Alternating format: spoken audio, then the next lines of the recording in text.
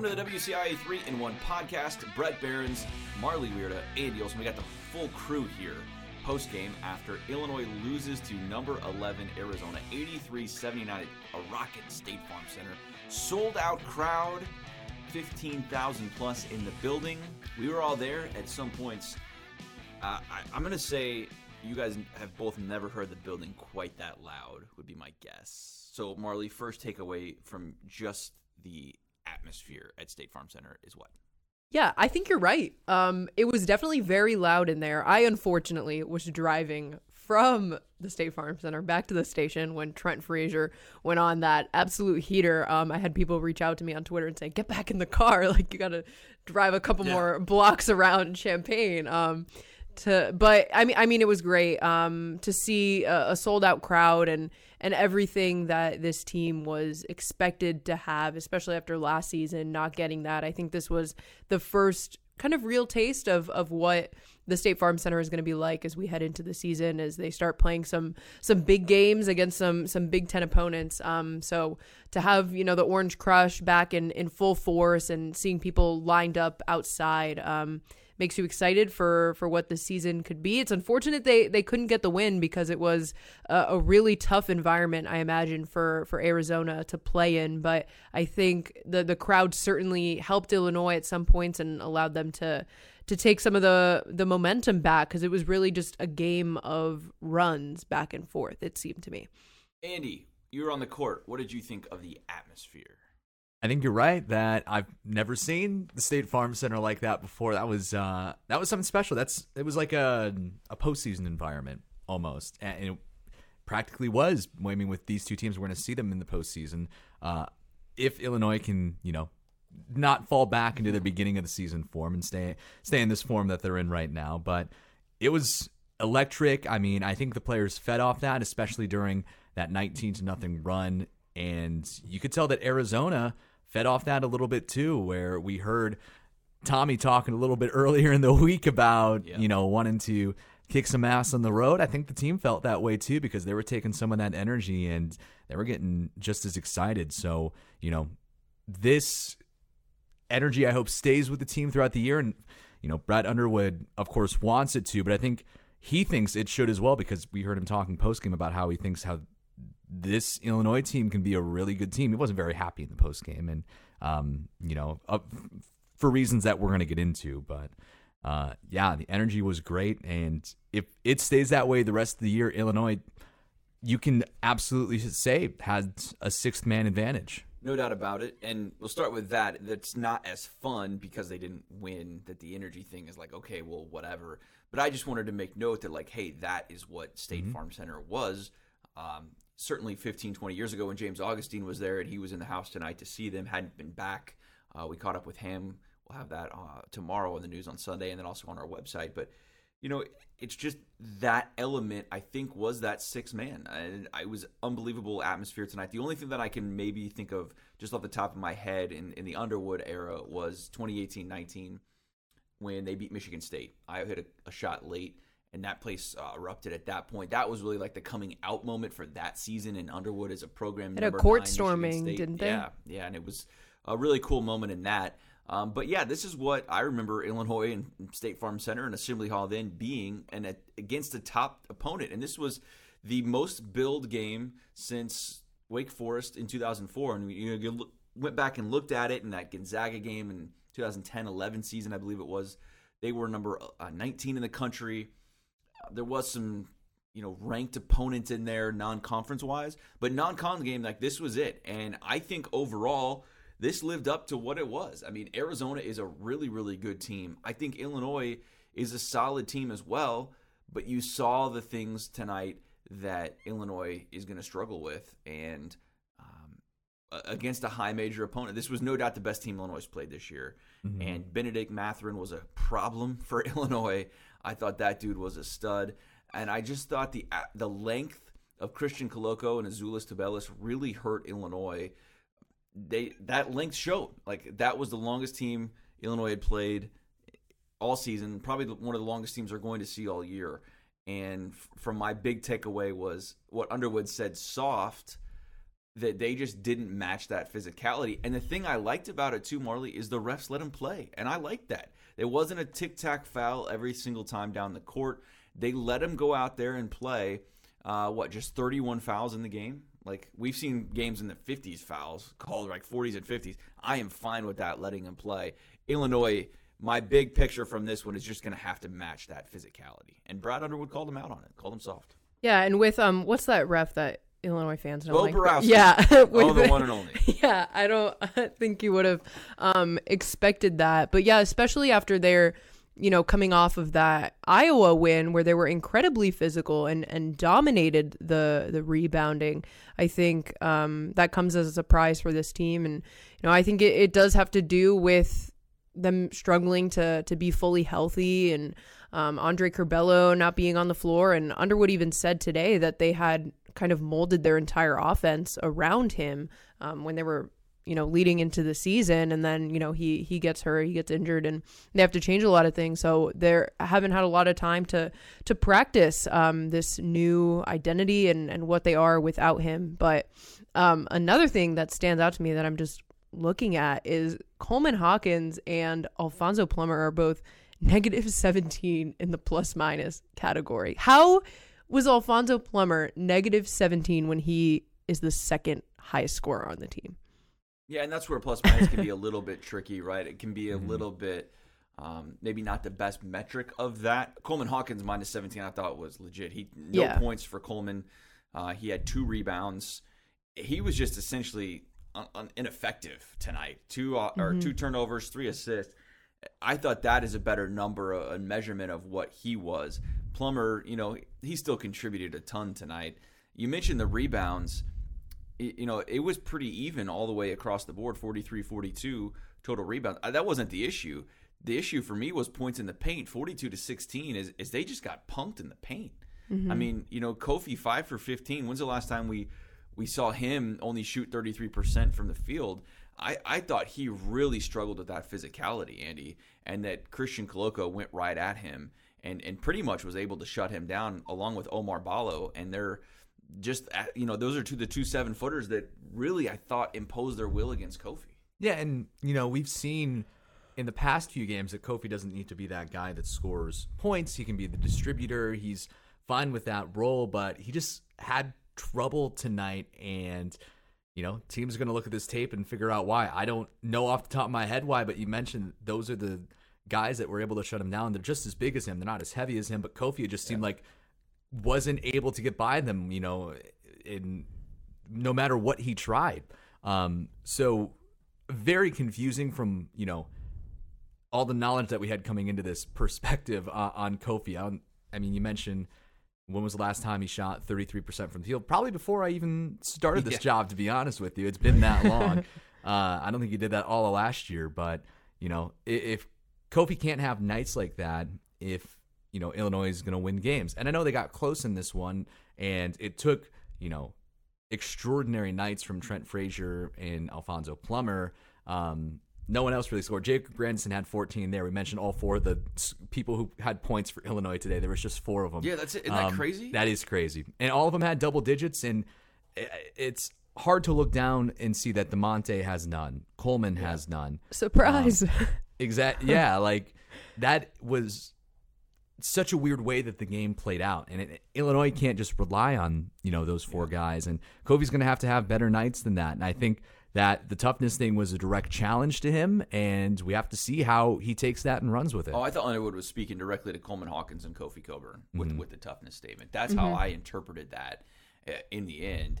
Look, Trent Frazier's tough. DeMonte Williams is tough. Him not scoring is not great for what they want to do, right? He's been more 2019-20 DeMonte than 2021 DeMonte this season so far, and they're going to need some more pieces off the bench. Underwood did add in the postgame that he wasn't worried about only 4 guys scoring. That's just how the game played out. But he also, at the same token, said he's got to trust some more guys off his bench. Luke Goody plays 7 minutes. RJ plays 3. Omar plays 8 minutes tonight. And Ben plays 2 minutes.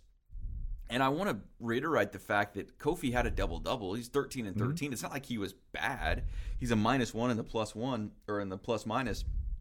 But it's his third straight double-double. He's an active leader in the country with double-doubles, 31st now in his career. It's like he wasn't bad, but it's just there's more you want out of him there with 5 turnovers. And, 13 rebounds is great, but it's just like the bar of Kofi is so high, Marley, of what they expect out of him that, like, we're sitting here talking about 13 and 13 as like it's a bad thing. You know what I mean? And especially when he's taking 15 shots. Well, and I think that's the biggest issue with that. He can't miss 10 shots. Yeah, if he's taking those 15 shots, which are essentially all in the paint. I mean, he did have one jumper that he made today, right, which was a nice flash. But, okay, if 14 of 15 of those shots are in the paint, he's got to convert at a higher clip than 5 out of 15. I think that's the issue is toughness down low and imposing his will and his size because they may match the height, but they don't match the toughness, weight, the body, the girth thing. Yeah. the girth. How about that? They got to match that. So, and they just don't have. I mean, Kofi's a unicorn in that sense, right? Of what he's able to do with size and weight. And so I think that's how I took that from Underwood, that hey, you've got to be better than 5 of 15 and only scoring 13 points. Yeah, I agree. And because 10 misses from Kofi, especially like you said, down low close to the basket, is 10 trips with the ball that you're not coming away with any points. And it's great that he's winning you more possessions by getting those rebounds, and that's awesome. But you expect him to score more. And Illinois relied on the 3-ball tonight, big time. We haven't really figured out yet if that's going to be the way things are always going, if they're always going to shoot 44% from behind the arc, which is great.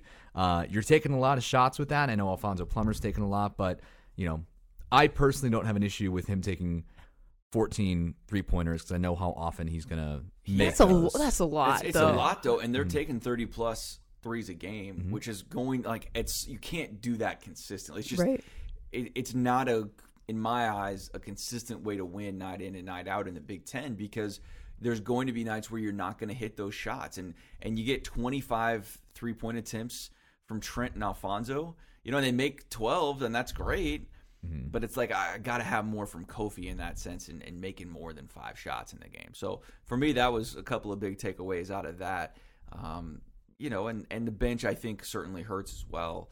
14-8. Illinois actually outscored the bench points for over Arizona, but 18-3 in fast break. And that was something we talked about on the pregame show, Marley, was them getting up and down in transition. And Derek told us that that's what Arizona wanted to do. And I saw that as well with the athleticism that they had. And even with that size, Arizona was still able to get up and down the court and force turnovers for Illinois. 16 turnovers once again. Now, Arizona had 14, but we've seen this metric of between 15 and 20 plus turnovers a game, and they've got to get that cleaned up. If they're going to turn the ball over that much, you've got to have another area be that much better than the other team. Like we had at Iowa the other night with rebounding. You've got to have some kind of measurement to balance that out, and they didn't have that tonight. Sure, and the way it's going, realistically, okay, they're not going to shoot this well from the 3. Maybe they're not going to rebound every team by 30 plus. So it's going to be tough for them to win games down the stretch if they're turning it over 16 times, 20 times even that we've seen so far this season. So, and you mentioned too the fast break points, Brett. I think that's just a little bit of not having Ayo because he was so good in transition, and for Illinois to only have 3 fast break points compared to Arizona's 18. I think that was another area that was exploited a little bit. Yeah, and the bench points, they win at 14-8, but that was mainly because Jacob Grandison came off the bench. I mean, and he's been a starter. He's essentially a bench starter. Sure. Yeah, he's proven that he can be a bench starter. Jacob Grandison, a really, really good player. But, when they get 30 from Mathurin and 16 from Tabelis, and, man, I thought Kerr Kariza, who had his first name on the jersey, I don't know how that worked. They're that's kind of a flex. Whatever. International play. I always put the first name first. I guess that's true. Is that how that works? You tell me, Mr. International. There you go. He hit a couple back-to-back threes there early in the second half. Or, man, I thought that really got them going again. Or they were reeling there. Andy, you mentioned that 19-0 run, and that place the roof was coming off. I mean, it was an unbelievable atmosphere. And then when they close on the 14-6 stretch or whatever it was in the first half, and you let them come back in it, and then Kerr hits a couple of threes there, and they were fully back in it from there, trading baskets. That's tough. I really thought the Alfonso Plummer 5-second call was really, really difficult in that area. They're waiting to run the play. They're trying to run some off the clock, and Underwood said after the game that that's on him because Alfonso didn't know that there was a 5-second call if the defender's on you, and that's on the ref to call that, and you see it. Sometimes they don't call it. I'll give him that. I mean, I've seen plenty of those possessions and times where the ref just doesn't call it, but I was watching him, and he was counting to 5, and the Arizona defender called out to the ref, hey, that's 5 seconds, and the whistle was there, and it was over. I mean, that was just a killer turnover there to have that at that time. But how do you guys feel after this? Like, even if Illinois would have won this game, I still would have felt like, and this is probably not a popular take, Arizona's still a better team than Illinois. I mean, like, I just thought they have better pieces in one sense. And with Curbelo out, it's really tough. I would have loved to have seen Curbelo in this game because I think he would have really impacted it. I think it could have been closer than the final score at 4, But that's where I'm like, I walk away from this going, Illinois is not there yet. Is that unfair to that? I mean, I don't think they're going to be ranked again this week. Yeah, Andy and I talked about that. Yeah. It's like, it's tough. They how do you move a team up after they lose? But Iowa got crushed by Iowa State the other night. Yeah, that was bad. Yeah, I don't think they're ranked. But like, do you get the sense that Illinois let this get away, or Arizona's the better team? I think they let it get away in some sense because, especially late game down the stretch, there were guys that I wasn't expecting to take shots. Like Jacob Grandison took a couple late game. I kind of watched it in fragments, so I'm not entirely sure on this, but it just surprised me that you weren't feeding the ball to Trent or the hot hand of the night. And I think that just comes into play with the whole role identification of this team and who are they going to count on in these late game situations, especially when this team is still kind of coming into their own a little bit. But I do agree that Arizona is a good team. Could Illinois have come away with the win? Absolutely. But Arizona is a tournament team, no doubt. So Arizona's going to be in the top 10 next week. Yeah. I think they're a national title contender. I don't think Illinois is there yet. No, and that's basically what I'm saying is, like, I think Illinois has a really dang good team, and they went toe-to-toe there until the end.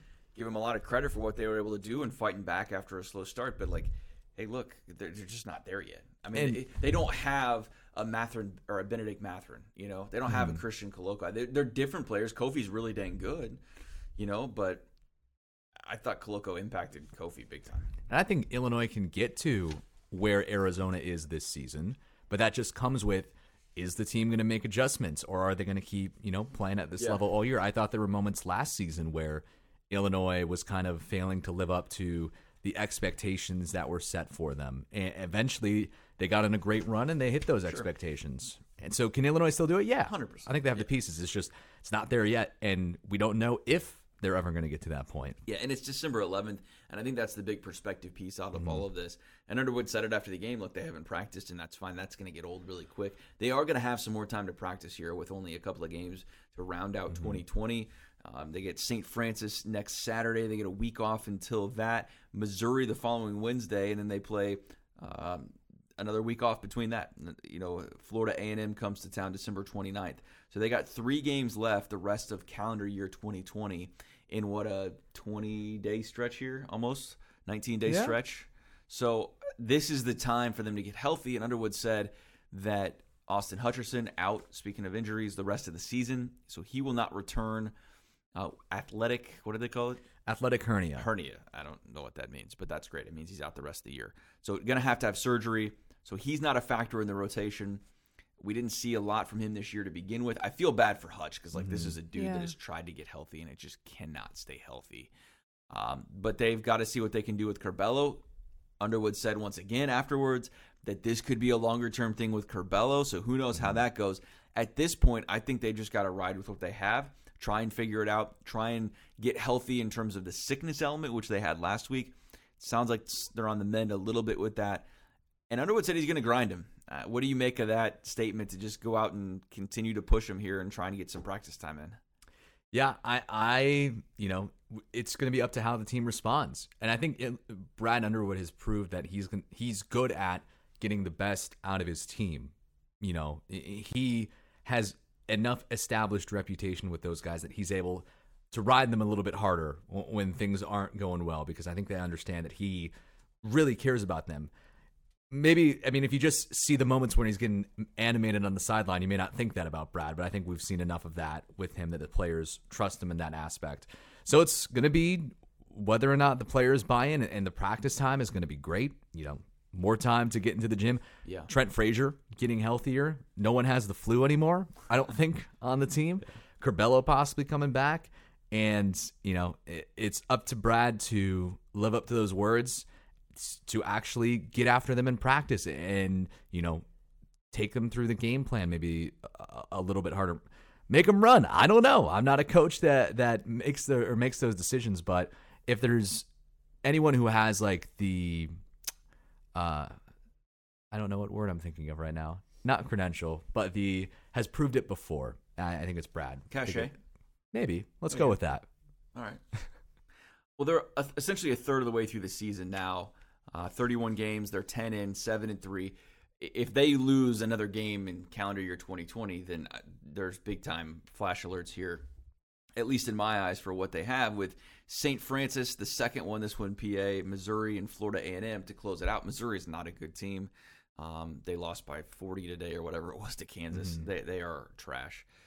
All due respect to Missouri fans. But that team is really, really struggling. And so let's just assume they're going to be 10-3. How do you sum up what you've seen so far, Marley, in 10-3, a third of the way through the season, remembering that they're still 2-0 in Big Ten Conference play so far, and that's what they care about, right? A loss to Arizona isn't going to kill you December 11th for your resume or season or whatever else. It's all about conference play with 18 games left in conference. I think that head start is what they really wanted and what they really needed, because they know it's not going to be that easy down the stretch, and to get kind of those first two out of the way early, I think is big and does give them a little bit of that head start. But is this a Big Ten title team? I don't know if we've seen that yet. It's still early. Plenty of basketball left to play, but if they keep continuing at the pace that they're going in just like kind of getting by in games and not competing fully to their ability or making these mental errors and turning it over, just these mental mistakes, I don't know if realistically they're going to be in contention for a Big Ten title. I hope they surprise me and turn it around, but the way it's looking right now, if I'm deciding right now after this game today, maybe not. Yeah, and I think Purdue's clearly, even with a loss to Rutgers, at the top. Michigan loses today to Minnesota. What is going on in the Big Ten? There's maybe a lot more parity this year than we had thought. And, okay, that win looks a little bit better against Rutgers, even if it is at home. And the Iowa win, we'll see how they are. I'm not convinced they're a even middle of the pack Big Ten team this year. But, yes, you're right. Setting them up at 2-0 is really, really important. Andy, how do you assess through a third of the season what this team is and what it could be? Well, it's hard to do that just because of the injuries and everything. Sure. But Marley's right. Getting that 2-0 start, I think, is important, because now for the rest of the month, you get to look at the Big Ten standings, and they're tied at the top, at 2-0. And that helps with, I'm assuming as a player that maybe helps with your morale. It definitely does as a fan, where you can see that Illinois is 2-0 and at the top of the Big Ten. But, they've definitely come in, I think, under expectations. Alfonso Plummer coming in was kind of a question mark, and he has proved to be a really important piece for this team. Kofi, I think, has a little bit more to prove. I like a few of the games that he's had this year where he was able to pass the ball out from the post, which I think in the past few years had kind of been an issue. And I'm not going to go down individually everyone, but I still think that there's another level that the team can get to that they're just not at yet. I don't know why they're not getting to that level. And to get to that level, I think, has a lot to do with not turning the ball over as much. And I know we're going to talk about turnovers a lot. We already have talked about them a lot, but that's kind of the big issue that I see with the team right now, is just not being able to hold on to the ball as much. You're going to lose those possessions. You're going to lose chances to score, and that's going to end up hurting you in the box score, at the end of the day and on the scoreboard. So I think there's another gear that they can get to. Whether or not they get to it, I think really depends on what kind of stretch they kind of have down here at the end of the month, because if you get these 3 wins, which they should get, you kind of get some momentum going. Then you go to Minnesota, who knows what Minnesota is after blowing out Michigan, and you get some momentum going. And I think momentum is huge in basketball because you start to pick up some form. So the end of the month is going to be huge here for how far Illinois gets. If they kind of have a lackluster, sluggish UT Rio Grande Valley games for the rest of the month, and it's not looking good, I think, for their outcome the rest of the season. Yeah, and building that momentum in practice, and then I think getting a reset for 2021 or 2022, or what year are we in?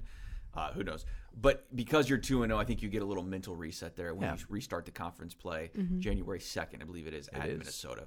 So we'll see how it turns out. But that's going to do it for the WCIA 3-in-1 podcast. For Marley Weirda and Andy Olson, I'm Brett Behrens. Thanks so much for listening. We will do it again next week. Sure. St. Francis. That's the pod everybody wants, right? All right. We love it. All right.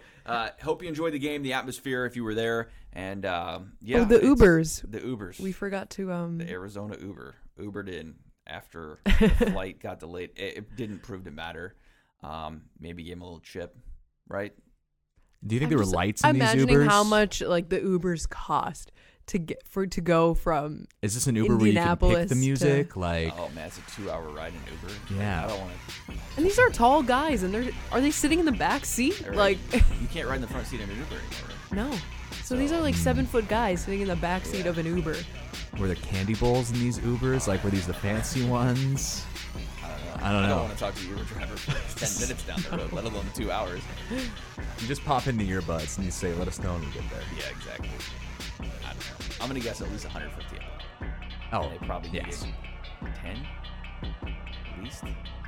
Yeah, at least. Because I imagine the staff, the athletic trainers, the managers, everybody else that also travels with the team.